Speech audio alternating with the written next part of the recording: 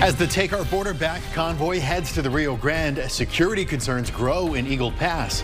The threat that have local law enforcement on high alert. And a few severe storms are expected in our area later this evening. We have a new timeline so you can plan around them in first warning weather. The U.S. launches retaliatory strikes overseas as the bodies of 3 U.S. service members are returned home. All week we followed the Take Our Border Back convoy, which has been making its way from cities on the East Coast toward Eagle Pass. Eagle Pass and the surrounding area have been at the center of the state's border battle with the Biden administration ever since Governor Abbott took control of Shelby Park, a popular spot for migrants to illegally cross into the U.S. The convoy is expected to arrive in Eagle Pass sometime tonight after leaving Dripping Springs this morning.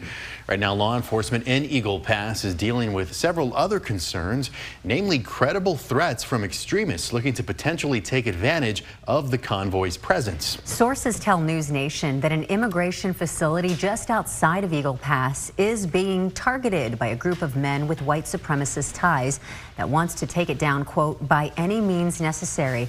The migrants there were evacuated last night and taken to other facilities. The FBI was alerted to these threats and says an alleged attack could take place anytime between now and Monday. With everything going on in Eagle Pass this weekend, some who live there are raising concerns. They're moving everything to Quemado, and you know, if you're here, if you don't know Quemado, we're a really small community. We have a lot of farmland and a lot of rural roads, and like, where are all these trucks gonna park? These people, are you gonna be up and down my road? And you know, like, you know, if there's a little bit of people that are gonna protest, you know, what do we prepare for? Well, meanwhile, an opposition group is at the border ready to confront the convoy when they arrive in Eagle Pass.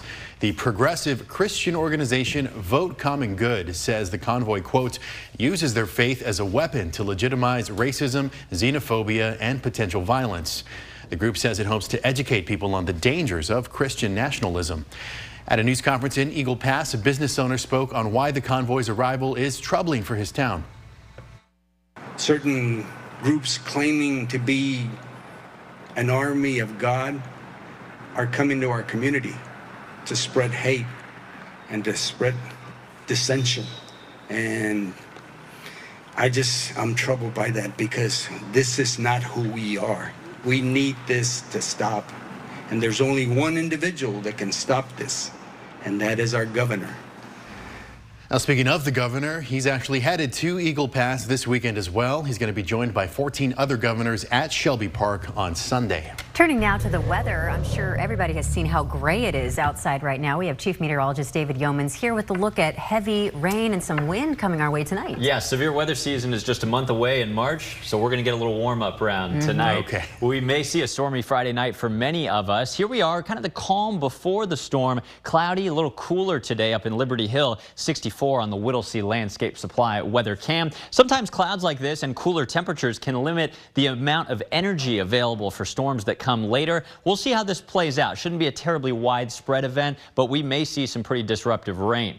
Radar showing a few scattered showers out to the west and to the east of Austin, but not much going on right now in Travis County after we saw a little rain earlier. A couple thunderstorms actually between Flatonia, Schulenburg, and Weimar in the I-10 corridor. These are cruising northeastward toward LaGrange into Fayetteville and northeastern Fayette County shortly. Nothing expected to be severe, at least for the next couple of hours. But later this evening into the overnight hours, we have now seen an escalation in the threat of some scattered severe storms, especially in this yellow color, a 2 out of 5 risk from Austin through the Hill Country. Coming up, we have a new timeline of how this plays out and what your weekend looks like behind it. All right, David, thank you very much. New this evening, the U.S. has launched a series of strikes in the Middle East in response to the deadly attack carried out by Iran-backed militants that killed 3 American soldiers. Now, word of the strikes came just after the bodies of the U.S. service members returned home. NBC's Alice Barr reports. The United States has launched attacks against more than 85 Iran-backed targets in Iraq and Syria, the first retaliatory strikes for the killing of 3 American service members, according to U.S. Central Command. Biden administration officials have promised a multi-tiered and sustained response, while also stressing they do not seek a wider war with Iran. An Iranian-backed militia group claimed responsibility for the drone attack on a U.S. military base in Jordan that killed Army Reserve Sergeants Kennedy Sanders, William Rivers, and Breonna Moffett. News of the U.S. strikes came just hours after President Biden and the First Lady received the fallen soldiers' remains as they returned to U.S. soil. The president meeting privately with the soldiers' families. On Thursday, he publicly honored their memory. They risked it all, and we'll never forget the sacrifices and service to our country. Sergeants Sanders and Moffett, who were only in their 20s, were promoted posthumously. Their parents spoke this week about their heartbreak. We wasn't there for her, but she knew that we loved her so much. And their deep pride. She gave the ultimate sacrifice. She is a hero. A day of mourning in the U.S., underscoring the stakes in the Middle East, rocked by conflict and simmering tensions. In Washington, Alice Barr, NBC News. And this is the second dignified transfer President Biden has attended since taking office. The first was for 13 American service members killed in a 2021 terrorist attack in Kabul during the U.S. withdrawal from Afghanistan. The U.S. House Judiciary Committee has subpoenaed the Georgia DA who indicted former President Trump on election interference charges. That subpoena demands documents from Fulton County DA Fannie Willis's office following allegations that she fired a whistleblower who tried to stop a top campaign aide from misusing federal funds. A committee chairman says Willis failed to comply with 2 earlier requests for documents. The subpoena is part of a larger probe by House Republicans into whether Willis used federal funds in conducting her more than 2-year investigation into former President Trump. Willis also faces broader security related to her prosecution of Trump. A co-defendant in the cases alleges Willis improperly benefited from the hiring of a special prosecutor who is alleged to be Willis's romantic partner. In a 176-page filing today, Willis acknowledged having a personal relationship with that special prosecutor. She maintains the relationship hasn't corrupted her ability to oversee the case. Well, former President Trump's federal election interference trial has been delayed. In a court order released today, the judge wrote the trial will no longer begin on March 4th. The ruling comes as the Washington, D.C. Circuit Court has not yet decided on whether the former president is immune from prosecution. Now, it's unclear when the trial will now start, but the judge says she will set a new date after Trump's immunity appeal is resolved. We'll meet 2 Olympic hopefuls with their sights set on making their debut on the USA shooting team this summer. They're staying focused and handling the pressure as they take their shot at Olympic glory. Plus, the delay in financial aid forms pushing college offers behind by weeks. Why this latest delay spells trouble for incoming college students. And an asteroid the size of a skyscraper passing by Earth today. Why NASA says you shouldn't worry about the colossal rock. Well, job growth across the United States saw a surprise increase throughout last month. According to the Labor Department, 353,000 jobs were added throughout January, much better than the Dow Jones estimate of 185,000. The unemployment rate also held steady at 3.7% against the estimate of 3.8%. Wage growth also showed some strength as average hourly earnings increased by double the monthly estimate. While the report demonstrated the resilience of the U.S. economy, it could also raise questions about how soon the Federal Reserve will be able to lower interest rates. Big changes to financial aid forms are causing long delays, giving colleges less time to figure out offer letters, and for the students, it gives them just weeks to make a decision. Colleges across the country were preparing to receive millions of FAFSA forms this week so they could start sending offers to students, but the forms never showed up. On Tuesday, the Education Department announced the forms won't go out until the middle of March, which creates a 6-week delay on top of an already existing delay. The Education Department says this latest delay happened because the system they used to calculate financial aid didn't include the latest inflation adjustments. This could create problems later in the spring as students may not get an offer until late April, and many colleges have a deadline of May 1st when students have to decide which school they want to attend. Well, no significant rain quite yet. Only 1/100th of an inch today at Camp Mabry, 200th so far at the airport. But this is not how we will end it. Significant rain coming overnight and a risk of severe weather. We'll have the timeline and your weekend outlook after this. Less than 6 months to go until the 2024 Olympics, and for USA Shooting, it's an opportunity to build on the success from the 2020 Games in Tokyo. Team USA earned 6 medals, their best performance since 1964. Matt Barnes talked with 2 shooters hoping to make their Olympic debuts in this week's journey to Paris. Before it was all about just how much can you train, and now it's like how smart can I train? What do I really need to prioritize to be able to walk up on the line and be ready to shoot the very best that I possibly can. It takes a steady hand and a steady mind to be successful in shooting. Sarah Beard knows that well. You know, I've been shooting a while now. This will be kind of the 3rd tryouts that I'll really be hitting hard. Feel very prepared and really excited, honestly. I think before I was like just pure nerves. And now it's like excited. I feel really trained up and really ready to go. The Army captain competes in air rifle and small bore rifle. If she qualifies for the Games, she will be the 2nd Olympian from her family, joining her dad, who competed in 1984. He never actually, never asked me to start shooting, never said like, hey, let's go to the range, anything like that. I had to beg him to start shooting. And he took me to a match a long time ago, and I just fell in love with the sport. Rylan Kissel also has his sights set on Paris, and in his first real go at getting an Olympic spot, he's learning how to best prepare himself. I think I'm sitting in a good spot, but I need to find the right line between pushing too hard and maybe not pushing enough. I think that's one of the hardest things for shooters to do, is because there's a very fine line between I'm trying too hard to get this done and it kind of deteriorates a little bit, or I'm not trying hard enough. Rylan took 2nd in the Pan American Games in air rifle last fall and 2nd in the U.S. Olympic trials earlier this month. He's not on Team USA yet, but he's on target if he can handle the pressure when the time comes. The pressure can get to you sometimes. I think the only thing you can really do is learn from those experiences and train to make yourself better the next time you're in that position, because there will be another time. On the journey to Paris, I'm Matt Barnes. The next round of Olympic trials for shooting comes in March, and the full USA shooting team will be announced coming up this summer. First warning weather with Chief Meteorologist David Yeomans. Well, cloudy and a bit cooler as we wait on some big Friday night storms that'll be rocking the area within just hours. There's downtown from the Lorenz & Lorenz 360 cam. Low clouds, all this moisture in the atmosphere priming us for what's to come tonight.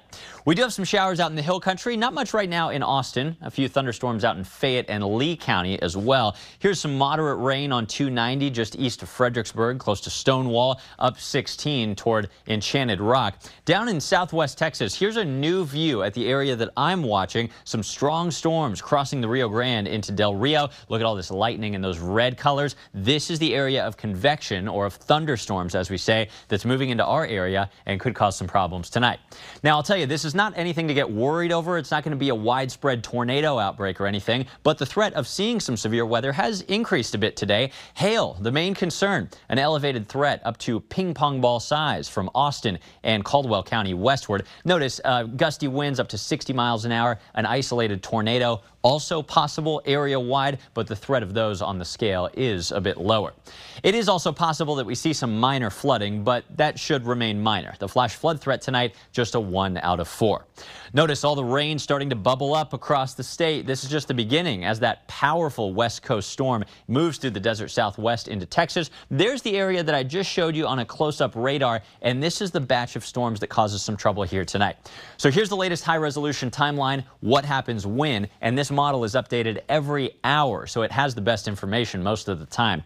Here we are now with some scattered light showers. That's about all we see through 7:30, but by 8 o'clock, notice out in the hill country, those are those Rio Grande storms making it into our area.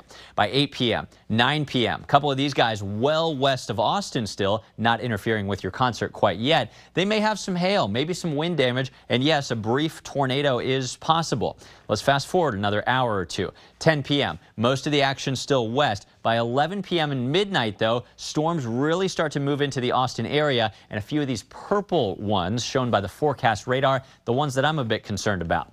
Here we are at 1 a.m. Notice these lines with a little bit of a bow to it. That may be indicative of some damaging straight line winds. They'll be rocking through the Austin metro, really through the overnight hours into our eastern counties 2-3 a.m. Now by 3 o'clock and forward from that point, the rain really starts to wind down from Austin to the hill country. Storms even exit our eastern counties long before you wake up and before sunrise tomorrow. A few folks are going to get 2-3 inches of rain tonight. It's just hard to pick out exactly where those storms may set up. Overall, I'd bet on about an inch in many areas, which is wonderful and kind of rare, honestly, this time of the year. Tonight's forecast, a risk of severe storms, a 100% guarantee of rain at times. Winds variable and gusty close to the storms. But tomorrow, don't be scared by tonight's forecast. It's going to be a wonderful weekend. 72 with breezy, dry west winds and lots of sunshine through Saturday. Now on Sunday, things get a little windier. Behind a weak cool front, highs drop into the 60s. A wind advisory expected with gusts up to 40 or 50 miles an hour. That's wind to plan around on Sunday, even on an otherwise beautiful day. After that, the breezy winds continue on Monday. Gorgeous weather, though, for much of next week. Nighttime lows drop into the lower 40s by Monday night, but things warm up by Thursday and Friday, back into the 70s. All right, David, thank you very much. If you're looking to vote in next month's primary, you're running out of time to make sure that you're registered. The deadline is this coming Monday. Now, if you aren't sure whether you're signed up to vote or you still need to register, KXAN's Christopher Adams has some helpful tips over on this story at KXAN.com. Scientists turned snake charmers out in Costa Rica working on a creative solution to producing anti-venom treatment. We'll explain how horses are playing a part in saving lives around the world. Cuomo tonight, East Palestine. 1 year later, the massive train derailment, the lingering concerns over health, homes, and the future. Cuomo tonight, 8/7 Central. To find News Nation, go to joinnn.com. Tonight, Dan's all-star panel is at it again, tackling all things crime, breaking down the details from Alex Murdaugh's retrial hearing, Jennifer Crumley's trial testimony, and the deepening mystery behind the deaths of 3 Kansas City Chiefs fans. That's tonight on Dan Abrams Live, starting at 9 Eastern. And to find News Nation, go to joinnn.com. It's a bird? It's a plane? Well, actually, no. It is a skyscraper-sized asteroid zipping past our planet about 1.7 million miles away. An asteroid about the size of the Empire State Building is streaking past us today. And even though, in technical terms, astronomers consider this a close approach, don't worry, we are well out of harm's way, with the Associated Press saying it will pass by with 7 times the distance between the Earth and Moon. It will be a while before the asteroid approaches us again. Astronomers estimate it won't be back our way until 2032. Well, over 5 million people are bitten by snakes every year, leading to as many as 138,000 deaths, according to the World Health Organization. With a lack of anti-venom treatments worldwide, scientists are getting creative to save lives. Researchers at an institute in Costa Rica are breeding poisonous snakes and injecting small doses of their venom into horses. You see, horses have strong immune systems that convert venom into powerful antibodies, and then they're packaged and available to treat humans. The scientists on the project say there isn't a known long-term effect on the horses. The institute creates up to 150,000 doses of the anti-venom each year, which are then exported all over the world. We'll go in depth. If you've ever had to help a person suffering from a venomous snake bite, Austin Travis County EMS has some tips for you. They say you should keep the person still and calm, and that can help slow down the spread of the venom. And if you can't get them to the ER right away, apply first aid by laying the person down, keeping the bite below the level of their heart. You should also wash the wound with warm, soapy water as soon as possible, and then cover the bite with a clean, dry dressing. Also, be sure to also note the color and pattern of the snake itself so you can describe it to emergency workers. I had to look away during that story. Okay, this next one, perhaps fun for a child, but it is a parent's nightmare. A 3-year-old boy had to be rescued after getting stuck in a claw machine at an Australian shopping center. Now, body cam footage released by Queensland police shows the toddler stuck inside a Hello Kitty claw machine. The boy's dad encouraged him to go to the corner of the machine and then cover his eyes before police smashed through the glass to pull him out safely. And in case you were wondering, the boy did get to pick out a toy from the machine after all was said and done. I'm still wondering how he made his way in there. Yeah, I'm baffled. I don't know. All right, well, coming up tonight on KXAN, we have an episode of Transplant starting at 7, and then it's Dateline beginning at 8. And finally, you can join us back here for KXAN News at 10. Toddlers really are something. You can join us an hour earlier for KXAN News at 9 on CW Austin. And here is where to find us over the air or through your television provider.